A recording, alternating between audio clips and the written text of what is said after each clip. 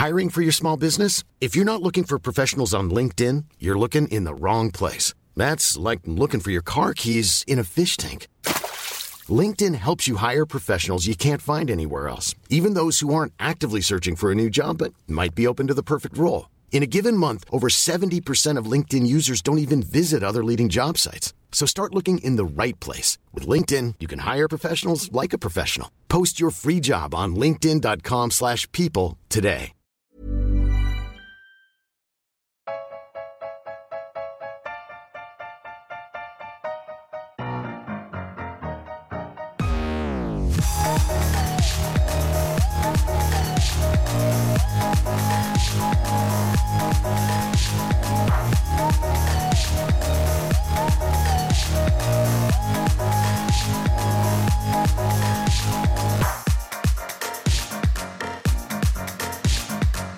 Welcome to this special edition of the Failed Critics podcast for Solo, a Star Wars story, the latest in the Star Wars franchise under Disney. I'm Steve Norman. I'm joined, as I always am, for a Star Wars podcast by Paul Field.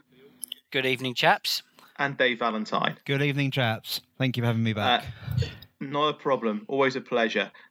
Just to make it clear to everyone, when we get on to reviewing the film, it will contain spoilers. We're just going to go straight in with a spoiler-filled review of the film, although we are going to start off with a traditional Star Wars quiz, which will be between me and Dave, with Paul hosting proceedings. Yeah, I'm trying to think, is it 1-1 or 2-1? Because I know, Steve, you absolutely smashed the last one. My but I do Star believe Wars knowledge was second to none on that one. Dave, you've definitely won one though as well. I've won two. Paul, Steve won the last one. Okay. So I think mine and Dave's knowledge field seem to be quite different. If you were to ask me about characters and things, then I'm quite good. Dave seems to be quite good on like technical aspects of the films. The more sort of behind the scenes production side of it, definitely. I noticed that. Yeah. I've tried to sort of mix it up a bit, and we have. I also got you both to supply a question for each other, and we got a couple of listener questions in as well. So, okay, right, let's crack on. A nice round one. Steve, do you want to go first, or do you want to go second? I am going to apply the pressure and go first. Okay. First question then, Steve. Name any actor, other than obviously Harrison Ford, who originally auditioned for the role of Han Solo. Tom Selleck. No. No? That was Indiana Jones, wasn't it? Mm-hmm. Same thing. That's worth half a point. There are 4 on this list, so Dave, I'm going to pass it over to you to get a bonus point. Pretty sure Christopher Walken, if I remember. No. No? Oh. No. Neil, I thought you were going to get quite a few of these. Al Pacino, Kurt Russell, Sylvester Stallone, and Robert Englund. Robert Englund. Flipping heck. He's a good actor. Right. I'd have been interested to see Pacino and Kurt Russell do it. Yeah, you know, that's why I like doing this, because it's not just about the questions. You actually get to learn new Star Wars stuff. This is a great one. Dave. Yes. You ready? Yes. In the Dark Horse comic, Into the Unknown, who discovers the remains of Han Solo after he's crashed on Earth? They're found by this person while he's hunting for Bigfoot, who turns out to be Chewbacca. Oh my God. Well, I don't do the comics, as you know, but my guess is it Indiana Jones? It is Indiana Jones. Oh dear. Point for you, Dave. Well done. Steve. Yes.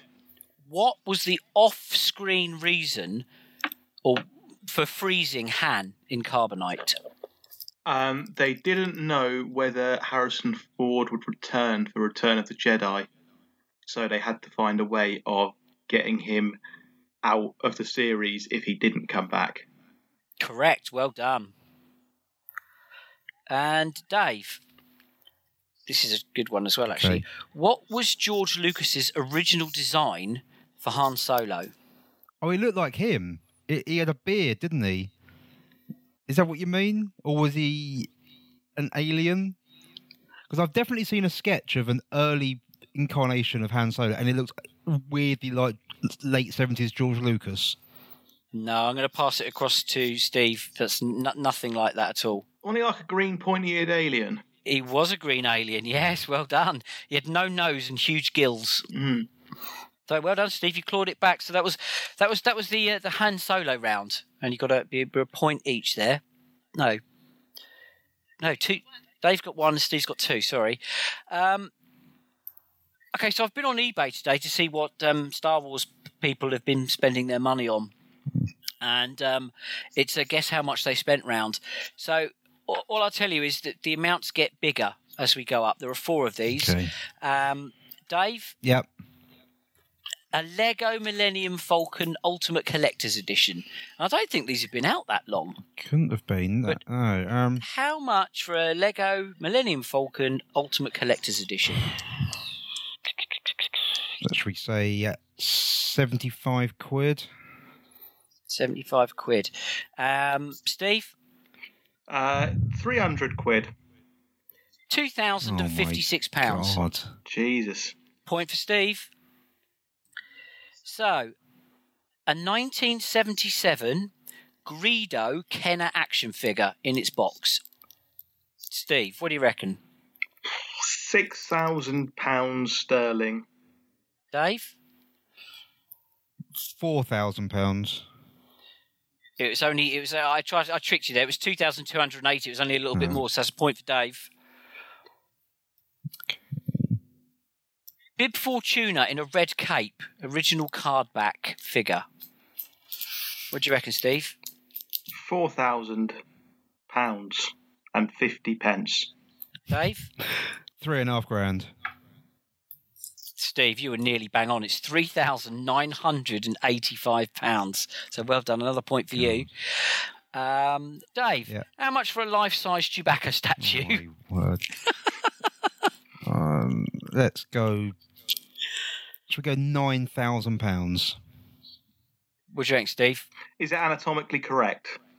It's pass. It's fucking massive. Because there's some weird perverts out there. Does it have 3 holes and realistic hair? Is If that it's what you're got asking? a full-on Wookiee appendage, then I reckon 7,500. Point for Dave. It's £11,275. And people are actually buying these things. These are sold, Oh completed my word! listings. We've got a couple of listener questions here, which are worth 2 points each. Dave, would you like a question from Tony Black, or would you like a question from Upper Tier Steve? Oh, Upper Tier Steve. Okay. Which Dad's Army character is Daisy Ridley related to? Oh, that's Godfrey. Arnold Ridley. Yeah. It is Godfrey and Arnold Ridley. 2 points for you, Dave. Well done. Thank you. Steve. That's a weird alternate universe, isn't it? Which is related to the character from Dad's Army and not the actor. What's the name of the old Naboo governor in The Phantom Menace? Governor.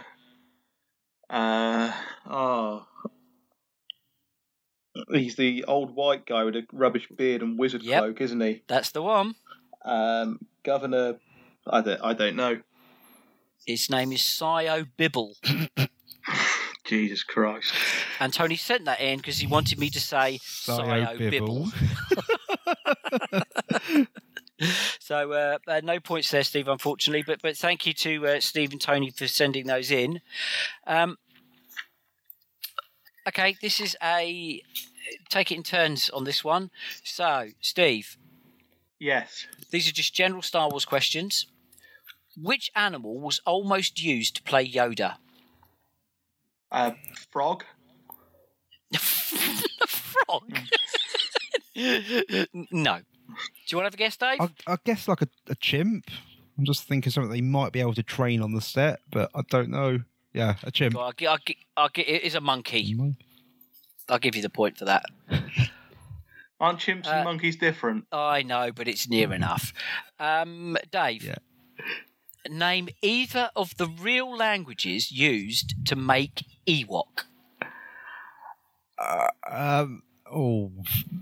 Well, I'm going to go Vietnamese. Because weren't they kind of based on the Viet Cong? I know it's very dodgy ground. But... You are so close yet wrong. Steve, do you want to have a guess? There's two languages that were used to make Ewok. If he's close, then something like Laos and what else is down that way? Cambodian. It's Tibetan and Nepalese. Okay. So no points there. Steve, your question. Who's banned from attending all official Star Wars events because George Lucas finds him annoying? I don't know. William Shatner? No. Is it you, Paul? It is me, no. Do you know who it is, Dave? Is it what? So it could be anyone, but because the only annoying person I can really think of is Anthony Daniels, but he's at all of those events. That's all he's got left. Exactly. It's David Prowse. Oh, that's a shame. Oh, I like that. I like David Prowse. Dave, your question. Oh, yeah. The Jedi Council has how many members?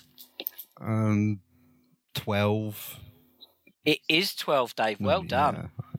Don't all councils have 12 people now? It's just one of those easy, like jury members and disciples, or just Fellowship of Rings. Probably, yeah. Yeah. We don't talk about that series on this show. Steve. Yes. What are the last words spoken in Empire?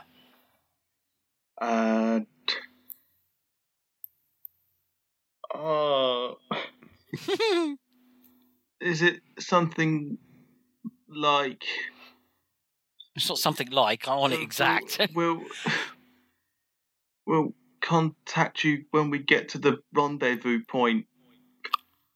No, you're barking up the wrong tree. Because the last thing is Lando and someone are flying off in the Falcon because they're going to track down Han, and Luke and Leia and the droids are like looking out from a rebel ship over some space.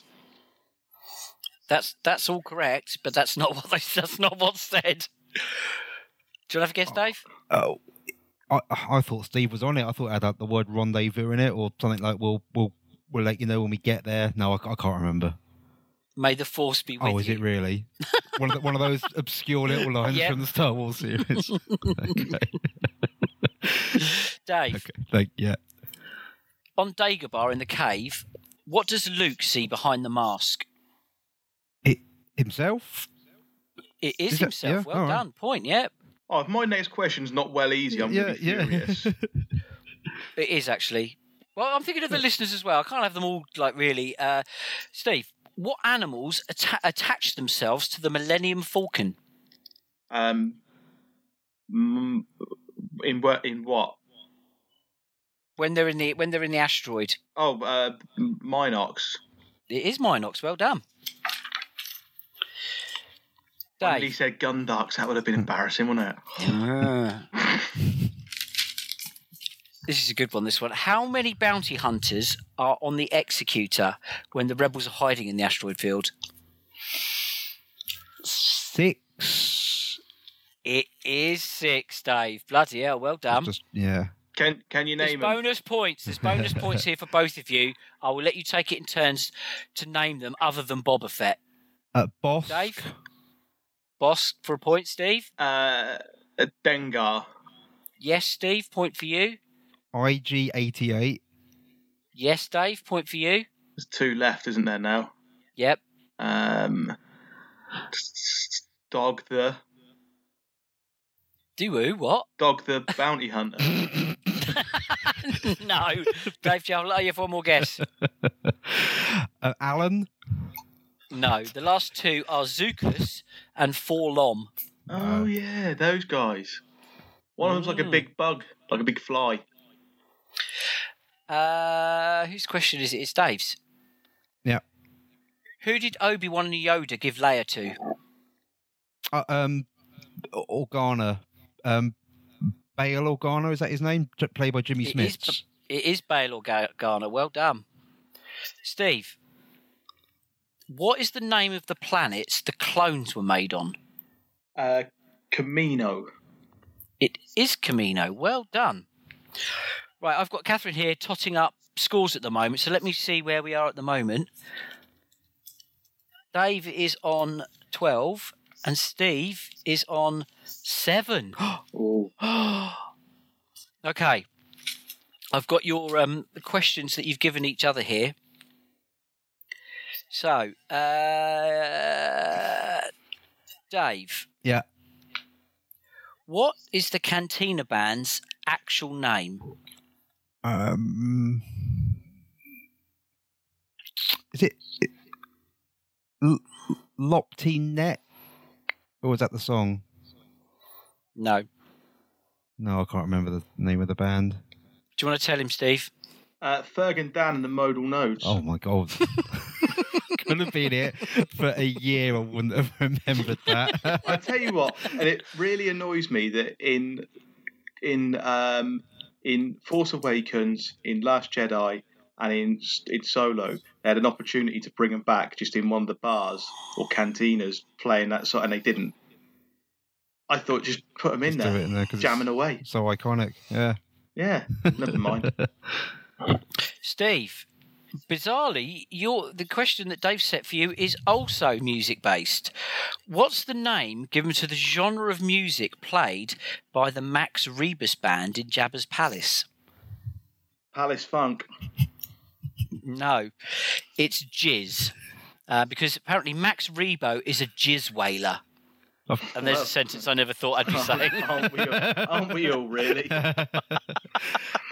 We've all done some jizz whaling. Oh my God. Time. And when I Googled that, I had to be very careful on the links that I clicked on. Mate, after your search history, I should think that's the least of your bloody worries. But guys, that is the end of the quiz. And Dave. Thrashed him. Thrashed him. I'm back. Can't we just do more quiz? I quite enjoyed that. And just not review the film, just do some quiz. The tie break, if you wanted to go for it, was as of the 28th of May, what's the box office numbers? In what, dollars? Dollars. It's not much, is it? I'm going to go 169. Nice. Was it 86 million? Worldwide is $168 million. You're a one out, Dave. One out, not bad. That's it. That's your Star Wars quiz now until what's the next film? Oh, God knows what. Chewbacca's excellent adventure. Who knows what we're going to get next? Yoda's day off. Yoda's day off. Weekend at Obi-Wan. Weekend at Jabba's. I'd watch that. Well, the next Solo film is going to be Weekend at Jabba's, isn't it? Wow, it could well be. The next one, it looks like it's scheduled, is going to be Episode 9, which is out December next year. And then the untitled Boba Fett film is also scheduled for 2020, and that's all they've scheduled so far. Okay. I know there's a lot more in the works, but what's actually happening, who knows? On to the film itself then. So Solo, A Star Wars Story, was the second movie that has been released under the Disney banner that is not part of the Skywalker saga. It is a origin story of sorts of Han Solo, how he met Chewbacca, how he met Lando, how he attained the Millennium Falcon, how he made the Kessel Run, etc., etc. As we said earlier, this review will contain spoilers. First things first, what do we all think of it, Paul? Dave's going to be. Well, I'm going to say I really, really enjoyed it. Should we? Or we need to. I know what we need to do. We need to talk about where we saw it and stuff as well, and if there was, people dressed up and what have you. So, first showing I saw was at the English Cinema in Vienna. In 3D, and there was barely anyone in there. It was literally the first showing in the country, as far as I can make out. They are not big on Star Wars in Austria, I can tell you that. Was that the porn cinema? No, but that was very funny. But like 3 quick, because I wanted to go and see it again in 2D, and I ended up like after a few clicks of looking at Austrian cinemas on the Viennese nudie cinema, which was hilarious. But yeah, and then I saw it again yesterday. I went over to Hastings and saw it in 2D, but there was definitely there's just nothing. It was nearly empty. No, So, I mean there were midnight releases. I didn't go for this one for a midnight showing. I just went a standard afternoon one, and there was no weirdos dressed up. It was sort of half full. Okay, Dave. I did the midnight screening, which makes me sound like a giant geek, but all it is because I'm just terrified of spoilers. Because all you've got to do is go on Twitter the day after, and you've only got to type in the letter S, and it will come up with a big spoiler. Went at midnight, no dressing up. There were a mere 15 other people in there, all men, I think, as well. Wow, that's It's pathetic. good. And It sounds like the nudie cinema. Yeah. You've used the same cinema for all of these, haven't you? That's right. Yes. And I'm guessing that must be the lowest attendance by some margin. It's kind of like halved each time. Like Force Awakens, absolutely heaving. Rogue One, 3/4. Last Jedi, 2/3, whatever. And this new one, 15 people. I don't know if it's because it's a weekday midnight screening, or have people lost interest in the franchise. I don't know. I don't know, but that is quite telling, though, isn't it? Because you've used the same venue each time. Yours is a great barometer of the level of interest. Exactly. But that aside, I'm going to have to say that do you know what? I really, really enjoyed it to the point where I went back to see it again. I enjoyed it. I thought it was good. It was like a 6, 7 out of 10 film. It's not. I liked Rogue One more, but I probably preferred it to The Last Jedi. It was good. It was good fun. Without it was fine.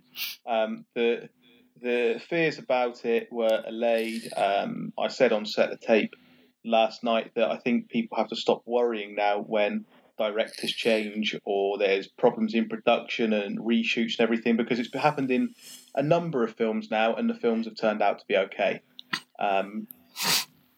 There were problems with it, but generally it was good. I wasn't so keen. I thought the first 2 acts were really, really boring, and it only got good in the last third. And I had the same feelings that I did about Rogue One. First 2/3, really, really boring.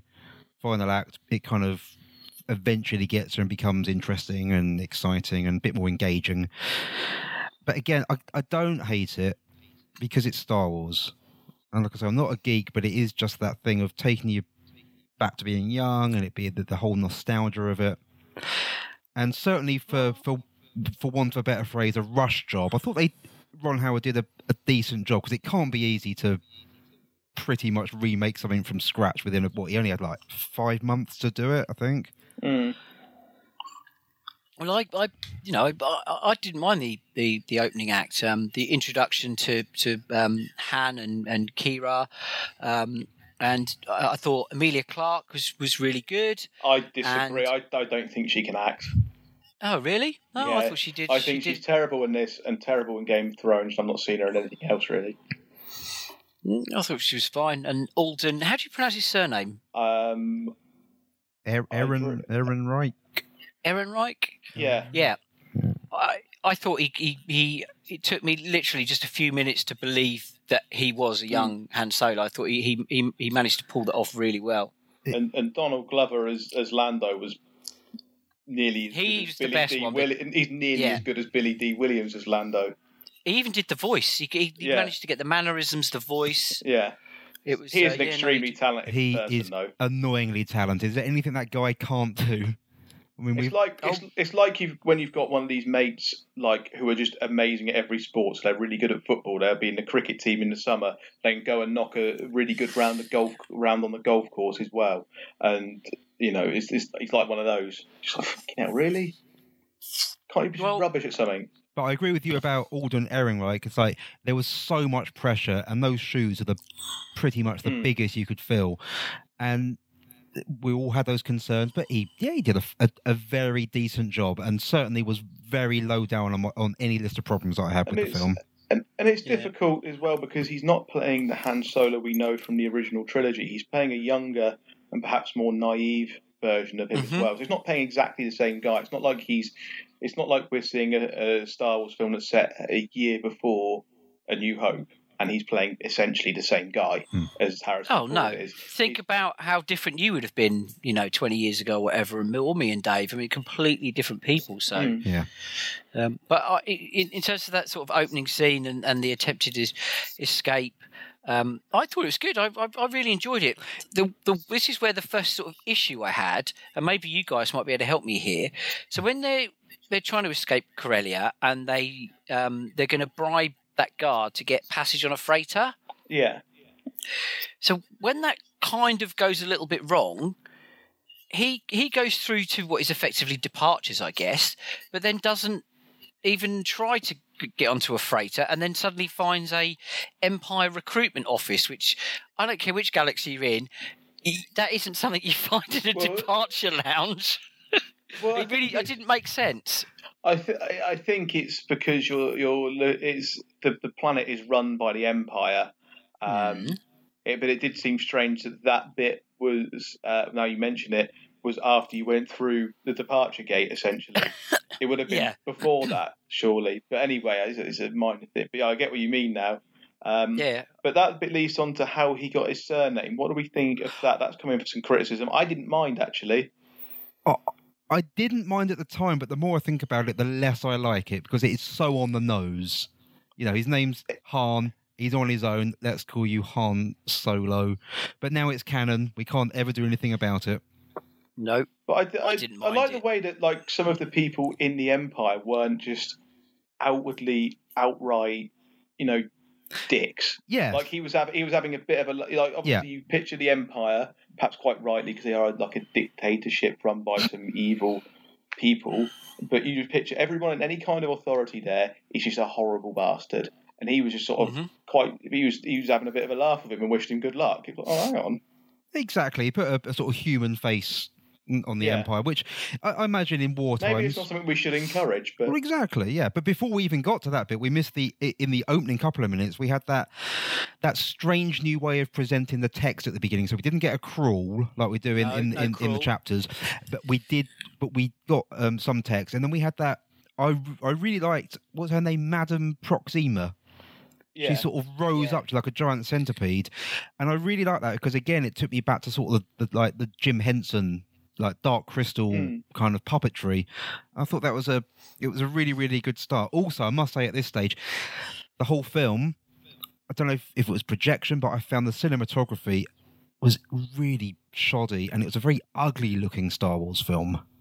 It was so dark in Austria in 3D. That's why I really had to go and see it again to even see. Yeah. I mean, when it was the scenes with Paul Bettany and later in the film, it was only on the second viewing that I actually saw the scars on his face. Exactly. Yeah, I couldn't see it. And that's how bad the 3D. But I think the whole film was just because I thought it was initially my projection, but I've looked into it, and other viewers have had the same experience. Just rubbish, dimly lit cinematography, and I was amazed to learn it was from the same cinematographer as the guy that shot Arrival, which was a gorgeous looking film. I really don't know. Who knows? It could be projection issues. I don't know, but it definitely needed brightening up. So he gets off Corellia. Corellia was actually drawn from the old expanded universe. Quite a few things have been drawn on from there. So it's his home planet and like a renowned shipbuilding web. He gets off of there and he tries to be a pilot in the Imperial. I would have loved to have seen at least a little bit of that because that would have been hilarious. But it's literally one sentence, isn't it? Oh, I was kicked out of there. That's probably where all the directors that got fired.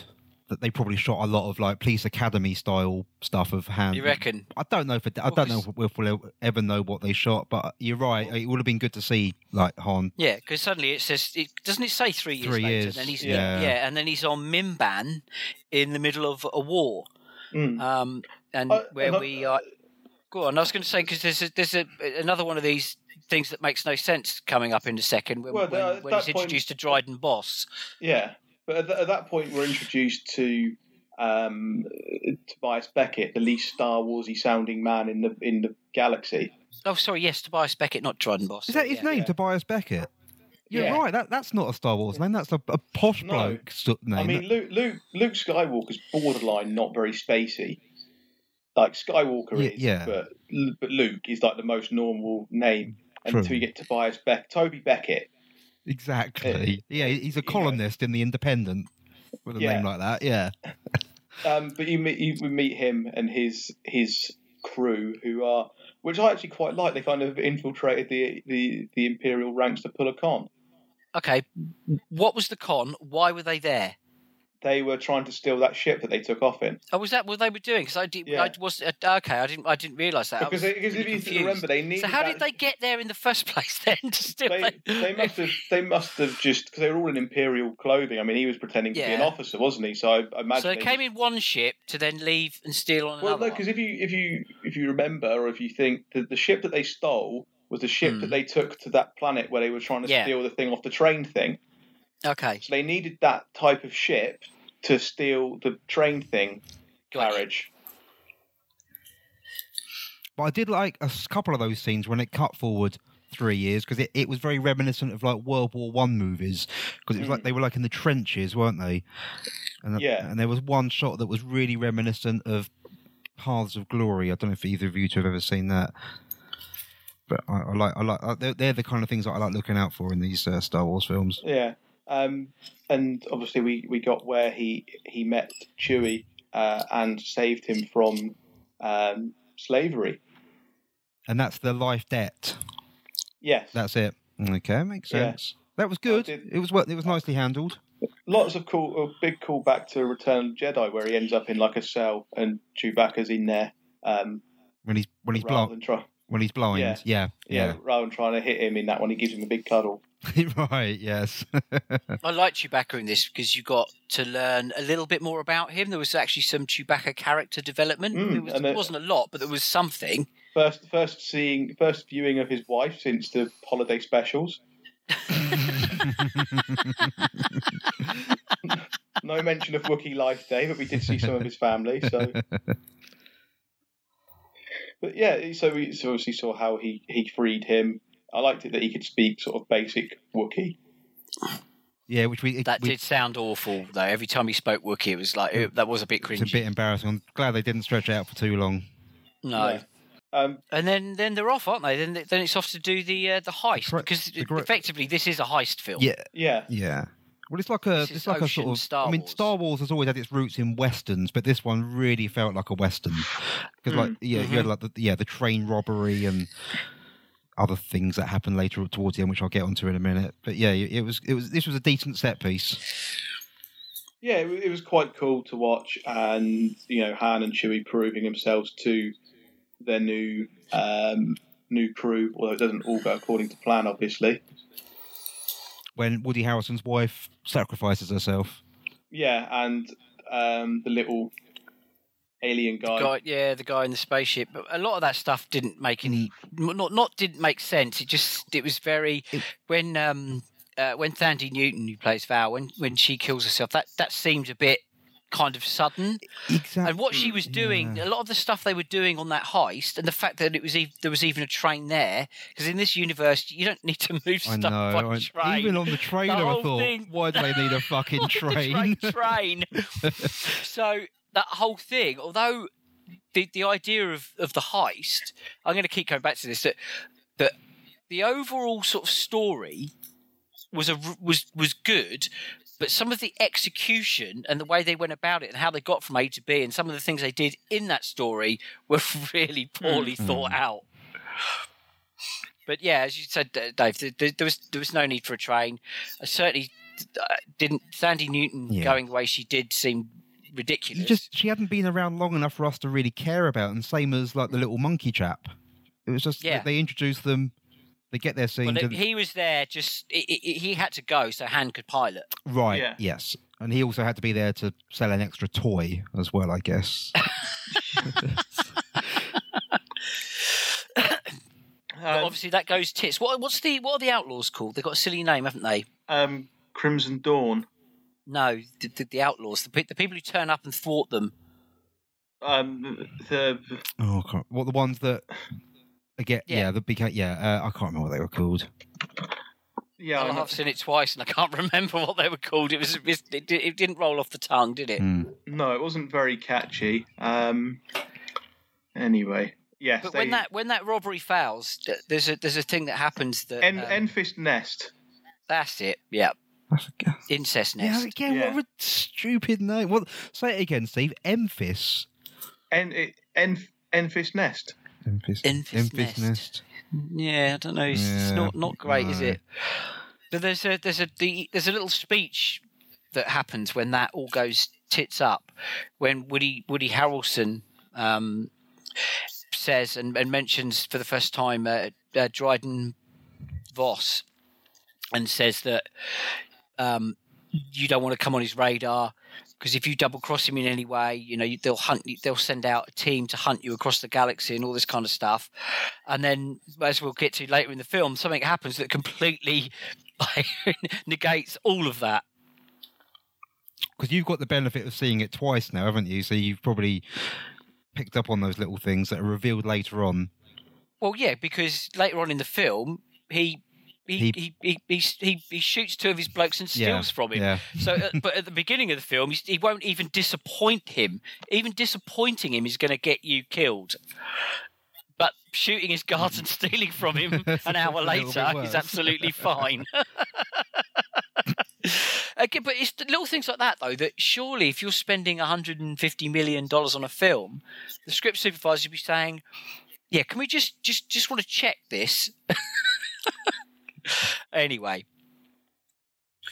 So where do we head to next? Is this where we... This is where we meet Dryden Voss, isn't it? Once the failure of the heist happens, we meet Dryden Voss and we are reintroduced to Kira, who has got off of Corellia, and we don't really know what her involvement is with Dryden Voss at this point.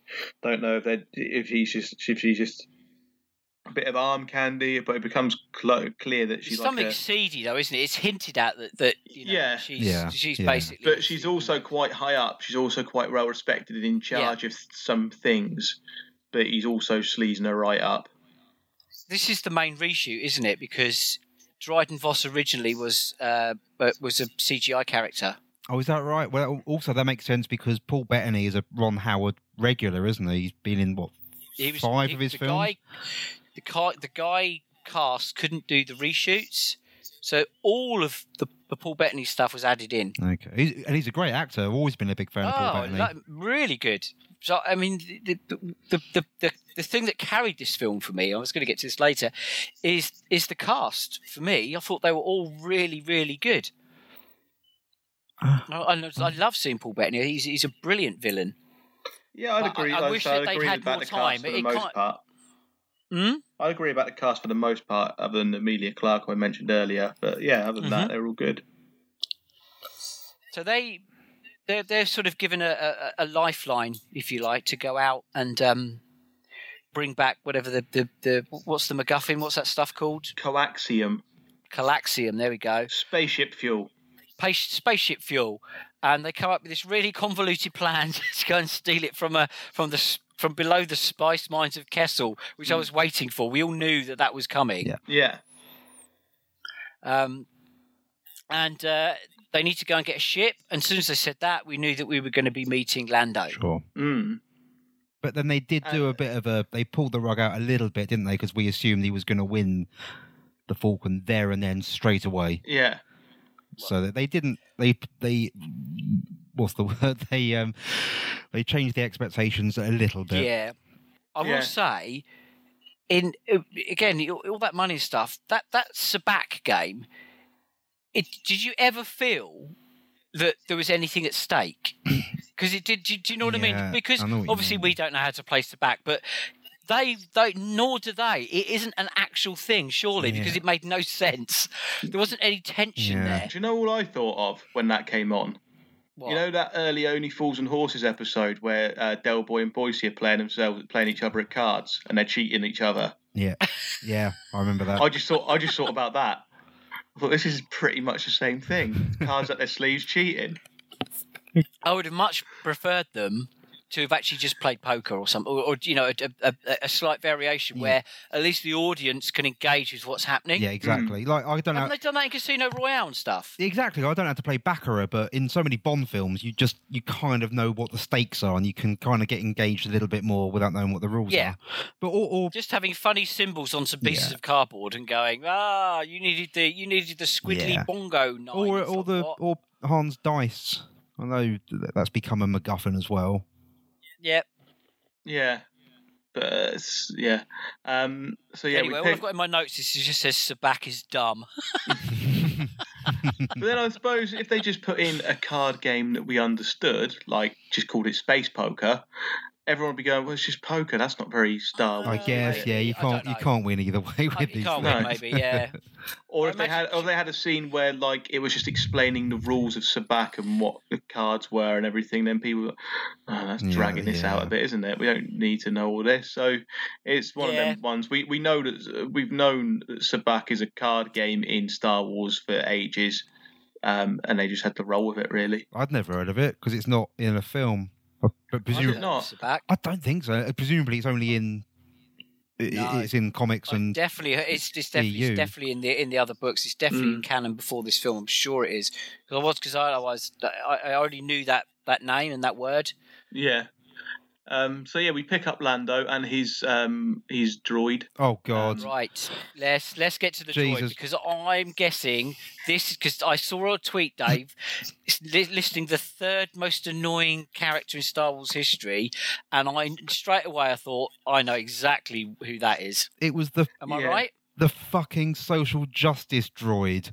The patronising portrayal of a feminist robot. Yeah, third worst. That walked like it had a big ass. Exactly. Yeah, right. Yeah. I mean, some of the lines hit and I liked, but most of them I thought, oh God. Every line in the cinema when I saw that fell flat. It was awkward. It was uncomfortable. Yeah, the third. I genuinely believe the third worst Star Wars character ever. Jar Jar Binks being number one, and then you remember Dexter Jetster, who ran the big guy that ran the 50s diner. Yeah. Can we just touch upon because the actress Phoebe Waller-Bridge? Have either of you seen Fleabag? Because I think if you have seen Fleabag, your perception of that character will be, I suspect, slightly different. No, I haven't. I haven't seen it. No. I think all the episodes are on iPlayer at the moment. It is absolutely fantastic because she's a proper ballsy, independent woman in that, and she's very, very funny. I don't doubt it. Right. I've heard only good things about Fleabag. Yeah, but I could hear Fleabag. That kind of threw me a little bit, and I could see why people got angry about her Roblox character, but it didn't annoy me for that reason because I really like her. I just found it very weird that they went with that angle because I know there's been this backlash with The Last Jedi and even with The Force Awakens a couple of years ago about the whole Mary Sue issue and how there is this sort of social justice agenda, which I never really bought into all that. I just thought it was daft old men complaining that things were different than they were 35 years ago. But this was like a parody of a feminist, like the kind of person. Well, that's what I think. I actually.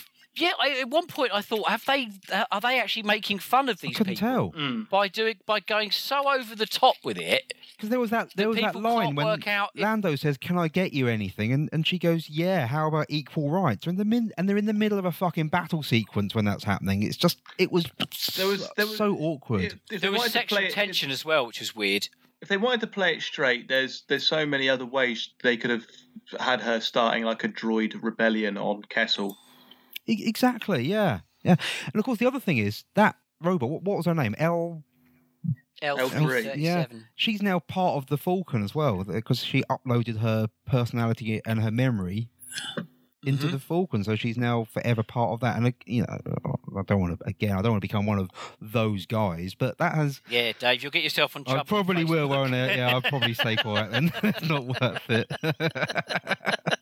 Did anyone notice in this bit as well, Lando, when he came out to act as Kira's guard when they were pretending Solo, when Han and Chewie were actual prisoners they were transferring, same outfit, same thing he was wearing when he was a prison guard at Jabba's palace. Yeah, I saw that. Nice little touch. Little Easter egg. There's quite a few little Easter eggs. Always is though, isn't there? But they were. They always are, but I found these ones less forced than the ones in Rogue One. Yeah.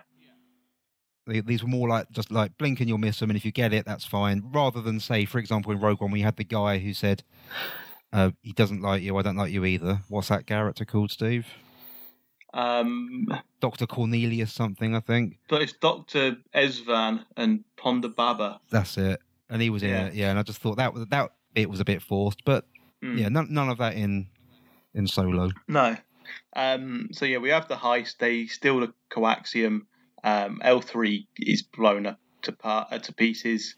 Lando cops a laser. And we head back to the Falcon to do the Kessel Run. Which I this was the bit that I'd probably like least. It was the thing was, and I'm going to relate this to Jurassic Park a little bit, and you'll see why. So in Jurassic Park, when the original Jurassic Park was released, as far as science knew then, dinosaurs didn't have feathers. And then, now, we kind of know that dinosaurs had feathers. But you can't retcon Jurassic Park, but then all kinds of sciencey people go now, oh, well, dinosaurs should have had feathers, so Jurassic World looks rubbish, it looks stupid, it doesn't look right. And it's like, yeah, but then how can you do that? You know, plus dinosaurs would look less intimidating if they had feathers, let's be honest. Yeah. So in A New Hope, you get a throwaway line about doing the Kessel Run in under 12 parsecs. And George Lucas has probably not even thought about this and has just thought, parsecs, it sounds like a spacey kind of term for time. You know, why would you just see parsec, right, that'll do, and then it turns out that parsec is a measure of distance, and then if you're going to put the Kessel Run in a film, you've got to explain how he's done it in less distance rather than less time. I mean, I suppose you could have just gone, no, in Star Wars it's time, a parsec is time. Like, different words have multiple meanings. In Star Wars, a parsec is time, and a par meter is distance. Get over it. But they didn't. They tried to explain it, and they took a shortcut. Which is a real way of doing it. That's exactly what it is. It's a shortcut. And you're right. It was pretty difficult to see what was going on during this sequence because it was very fast paced, and again there were no stakes because we know the outcome. We know he does it.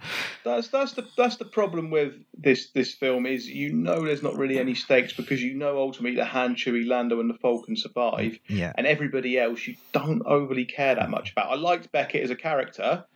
I thought he was quite good. I would have quite liked to have seen him stick around for another film. As he got killed off, I don't really care that much. Plus, Han shot first. Yeah, it was that. That was totally to do with that. Completely. That was massive. You know what I mean? It's the main characters are getting it. In Rogue One, it was completely different because Rogue One was straight into A New Hope, and so they'd have to explain where all these characters are in A New Hope. Oh no, we'll just kill them all. Yeah. Which was quite brave because there were some quite good characters, I thought, in Rogue One. And they just got rid of all of them. Well, they killed most of the ones off in this as well, which I actually didn't mind because it's that having people be expendable. Because in the original ones, it's people, for all the war and fighting and stuff, there wasn't a huge number of people being killed. So I thought it was good to see off quite a lot of characters. In the originals, it was just your Star Wars equivalent of red shirts. Just background guys and stormtroopers that get killed. Yeah. We get out of the Kessel Run and we go to this planet where they refine the stuff, the space petrol. The space petrol, yep. Yeah, and then Effen's nests turn back up again, don't they? And there's all kinds of double crossing with Dryden Voss and Beckett and everything going on. Double and triple crossing and all that kind of thing. I thought it was a bit weird that kind of Enfys Nest suddenly turned out to be like a 16-year-old girl. It was like when she took the helmet off. It was like, you're meant to know who she is. That's what I got that feeling. Like it's a big reveal. It's like, I ain't got a clue who that is. I didn't have a clue who she was. But they do seem to be building this thing, or putting hints in this one of this wider rebellion growing, which I suppose it's set apparently about 10 years before A New Hope and Rogue One. So the rebellion is starting to grow and form, and people are starting to fight back against the Empire. And I noticed that on that planet with the Enfys Nest, when they all removed their masks, Warwick Davis not signing on for another week. playing the same character he played in A Phantom Menace, apparently. Oh, do you think it's the same character that was at what? Apparently it is. Is it really? Oh, right. Yeah. Okay. Yeah. Weasel. Oh, so there are. Well, we'll get onto it in a minute, but there are more than one Phantom Menace callbacks in this film. Then, yes. Right. Well, to be fair, because we did. Do you remember on one of the quizzes I asked about how much Warwick Davis got paid originally? Wasn't it like £25? Well, he was just a child, though, wasn't he, when he played? I know, but at the end of the day, I do you know what? I think it's actually pretty fair and decent of them to have finally given him some actual Star Wars money from Star Wars themselves, rather than him having to sign signatures and go. Do you know what I mean? Do, yeah. Because £25 was a disgrace. Although, mind you, he probably got paid better for Willow, which was, of course, also directed by Gorgeous George. Ron Howard. Oh, was it? Yeah. Of course it was. He did Willow. Bloody hell, he's been around a long time, hasn't he, Ron Howard? Well, since American Graffiti. Which is, again, I mean, there's so many connections between Ron Howard and George Lucas, and therefore Star Wars. Yes. Yeah. But anyway, sorry. So Warwick Davis turns up, and then so those guys they are the rebellion. They are the start of the whole thing. They did turn them round pretty quickly, though, didn't they? For people that they've been like having a proper tear up with. Yeah. Suddenly they were all best mates. Good guys. Yeah. It did. That was a big shift in attitude and kind of outlook for these criminals and outlaws who are out stealing. Suddenly, as a girl turns up and goes, "Oh, hello, we're really good people," and then they go, "Oh, okay, then." Yeah. It was a bit. I suppose because they made a thing of it as well with Han. I think Kira called him a good guy, and I think it was trying to sow the seeds that he is deep down a good guy. He's not just a scoundrel. He is essentially a good guy. He will do right for the right people in the end, as we see in A New Hope, where he starts out as a smuggler who's just ferrying these people around for a payday, pisses off at the first sign of real trouble, and then comes back to save the day because he's a good guy. Yeah. So where are we next? We're back to this is where all the switcheroo stuff happens, isn't it? Yeah, the Ocean's 11 part of the film. Yeah. There's the switching of different things, and I mean, exactly. Dryden Voss as a character I thought was quite good, and then they killed him off as well in this next bit. It's quite interesting. I thought they were going to call the crime syndicate or something Black Sun, which is what the big one is from the expanded universe, and everything is called Black Sun. It's like a galaxy-wide crime syndicate that rivals the Hutts and everything, but no, they didn't. But anyway, Did you get a feeling up to this point, and when it was building to all this, did you get the feeling throughout that Emilia Clarke's character was a wrong 'un? No, because I did. I hadn't considered it, but when it did happen, it didn't come as a huge surprise. Okay. Because you do it. It's just the way they kept glancing at that tattoo and stuff, and the way that they talked about indoctrination into Crimson Sun, or whatever it is, and I just thought, she's going to turn out to be a wrong 'un. Well, she knows the consequences of going against Crimson Sun, and who we find out shortly to be its kind of overlord, so to speak, and she knows what will happen to her if she does disobey what she's meant to be doing. So she can't really. It's not that she wants to; it's that she has to. Well, and shall we say it then? Say it. Pops up at the end. Yes, Darth Maul. A little cameo from Darth Maul, which was it the same guy? Because he's it was. I think it was Ray. No, it was Ray Park playing a different voice guy. They will never get Serafinovich back. Because he's gone. He's slagged it. The whole Phantom Menace experience off for the last 20 years. So I doubt whether we'll get him again.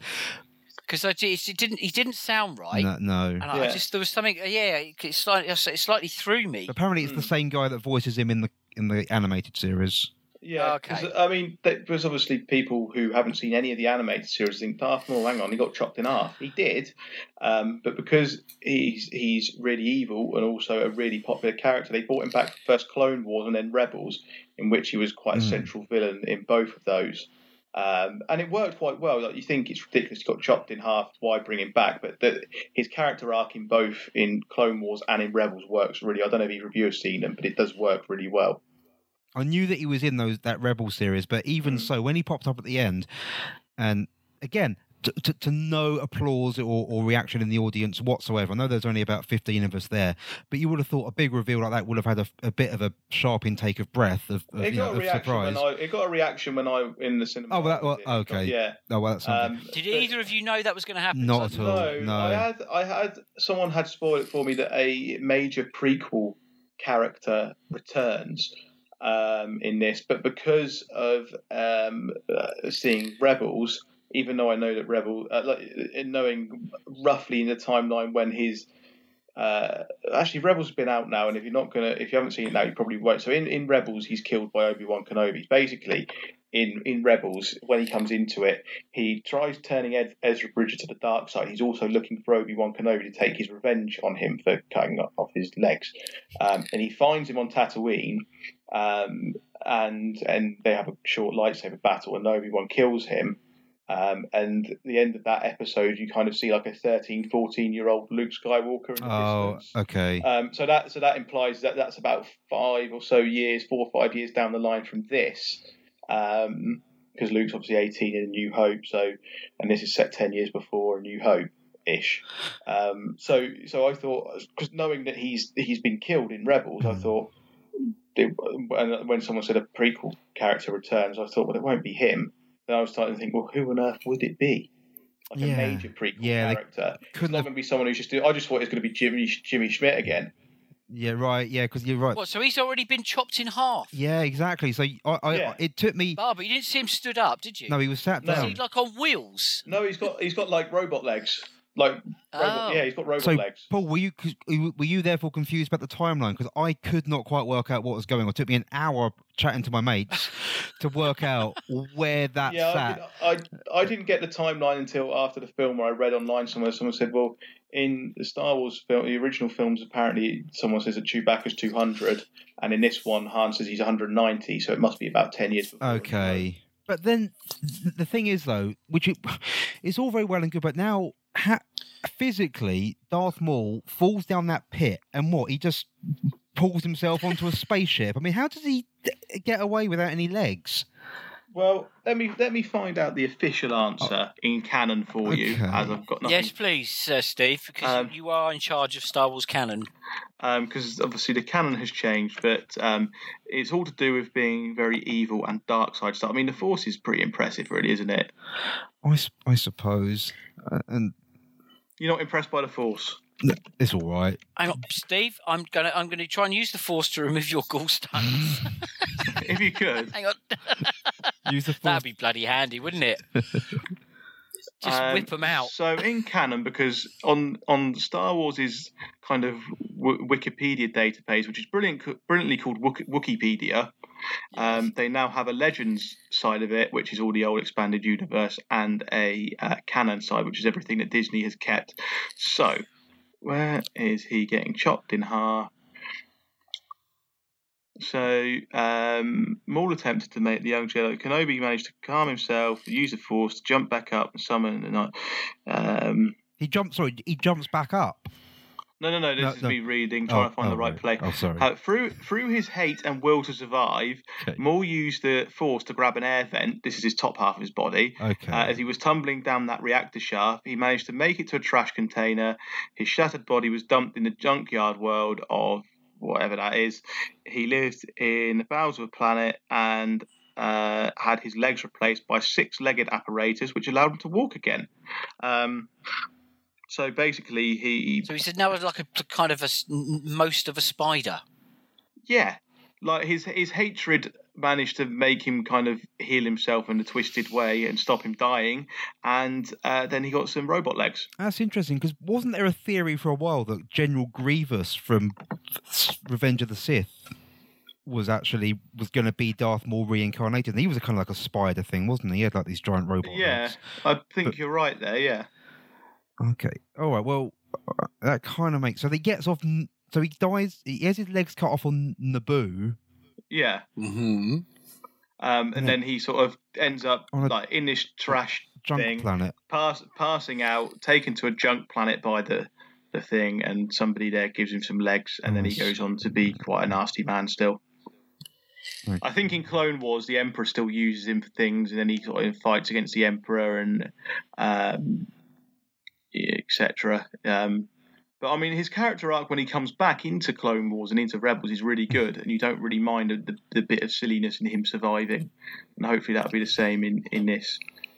We'll have to wait and see. Yeah, because basically, what a few people have suggested online, and I kind of agree with, is the guy who has overseen sort of Rebels and some of the TV shows, Dave Filoni, should be given basically the Kevin Feige role from the MCU in this of the Star Wars universe. He should be sort of overseeing all films. Like a showrunner, but yeah, because he did such a good job on Rebels, which I still think was brilliant. Because there is talk about Kathleen Kennedy possibly not doing some more because the reaction has been so negative. Yeah, I mean, have you seen that? I mean, there was that whole boycott Solo thing, and there's been, I mean, a lot of backlash I've seen, especially about all the kind of the feminism stuff with the robot. I don't know, like you said, I can kind of see where they're coming from for some of it, but a lot of it's just been ridiculous. At the end of the day, it's just a space adventure film. Well, exactly, and it isn't aimed at old men like us three, really. No. I mean, there always will be to a degree, because we were kids. I know you're a bit younger than us, Steve, a lot younger than us, but we were kids when it came out. But there's a whole new generation, 2 generations really, that it's going to be aimed for. But I don't know, because it was such a...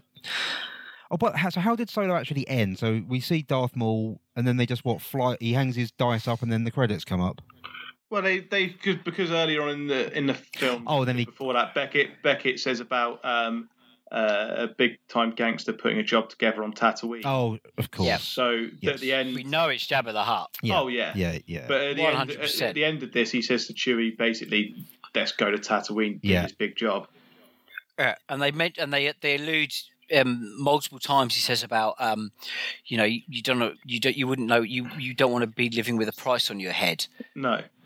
And then he mentions the Tatooine job, and so those two things are the next film. Surely he'll be A, him going to Tatooine, B, why it go, not that it goes tits, it will go tits because Solo doesn't follow through because he's being a good guy again. On whatever the job it might be, and then he's got a price on his head. Yeah. So that brings to this. So what we mentioned callbacks earlier. What callbacks did we see to other things in Star Wars? We've mentioned the dice. We obviously know Darth Maul. We mentioned Lando's outfit. What else was there? There's one of the. You mentioned it earlier in the quiz, Steve. What's the thing that lives inside the stomach of the giant worm that lives in the asteroid? What are those things called? Minot. Yeah, there's one of them in Paul Bettany's office in a jar. Which I didn't see on the screen, but I've since seen a still of it on the internet.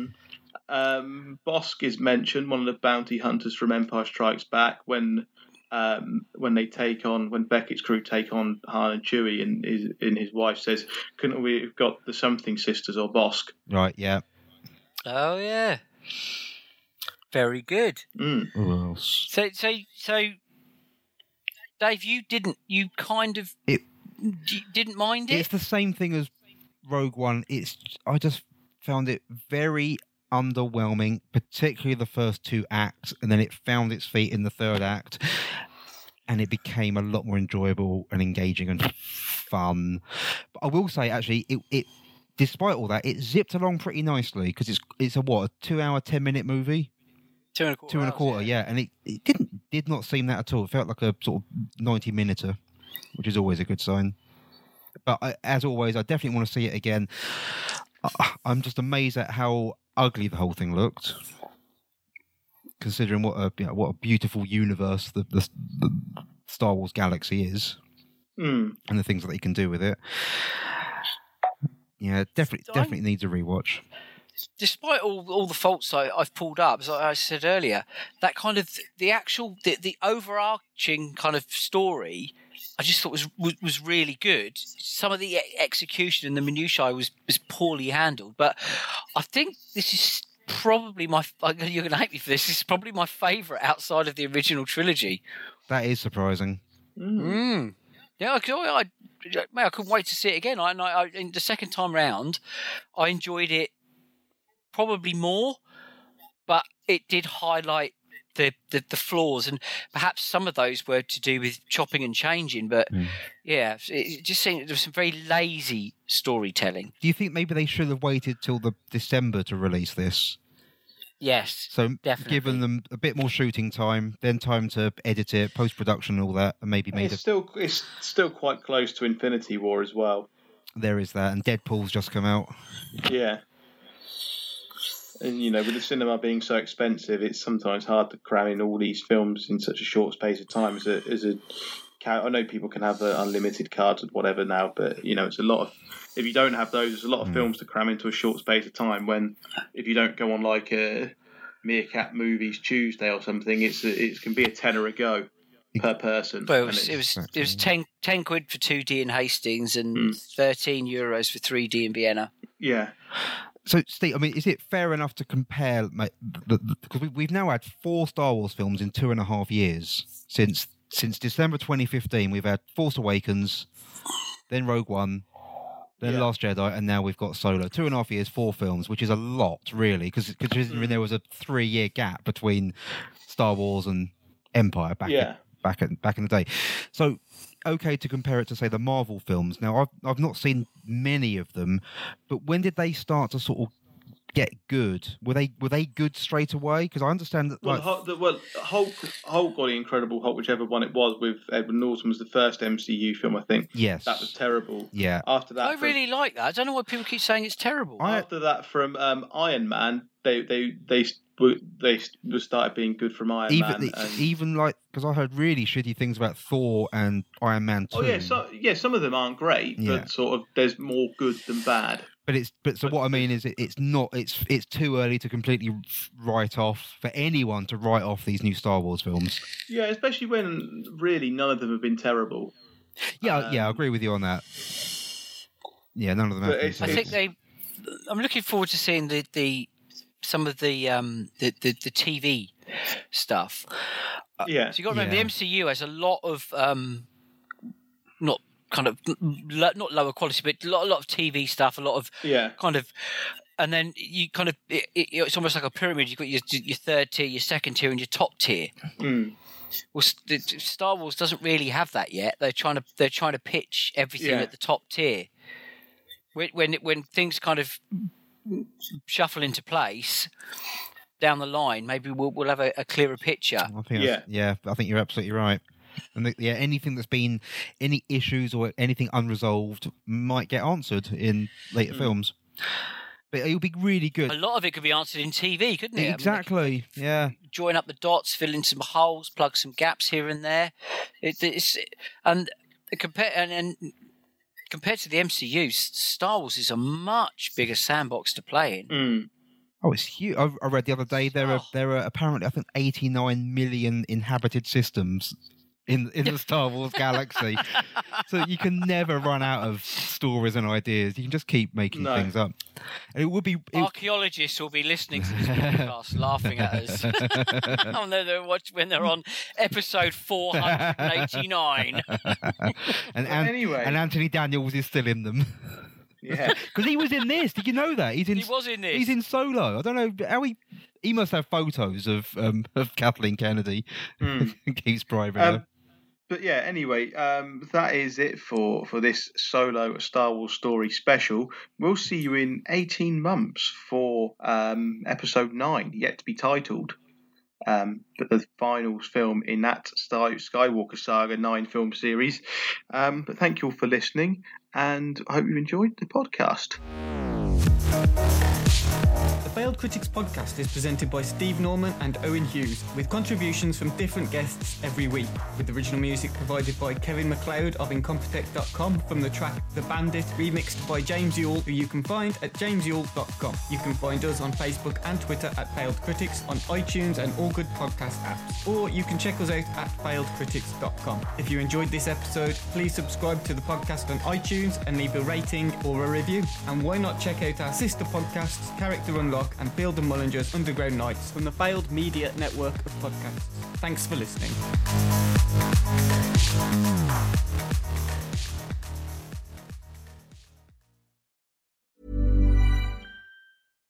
Hi, I'm Daniel, founder of Pretty Litter. Cats and cat owners deserve better than any old-fashioned litter. That's why I teamed up with scientists and veterinarians to create Pretty Litter. Its innovative crystal formula has superior odor control and weighs up to 80% less than clay litter.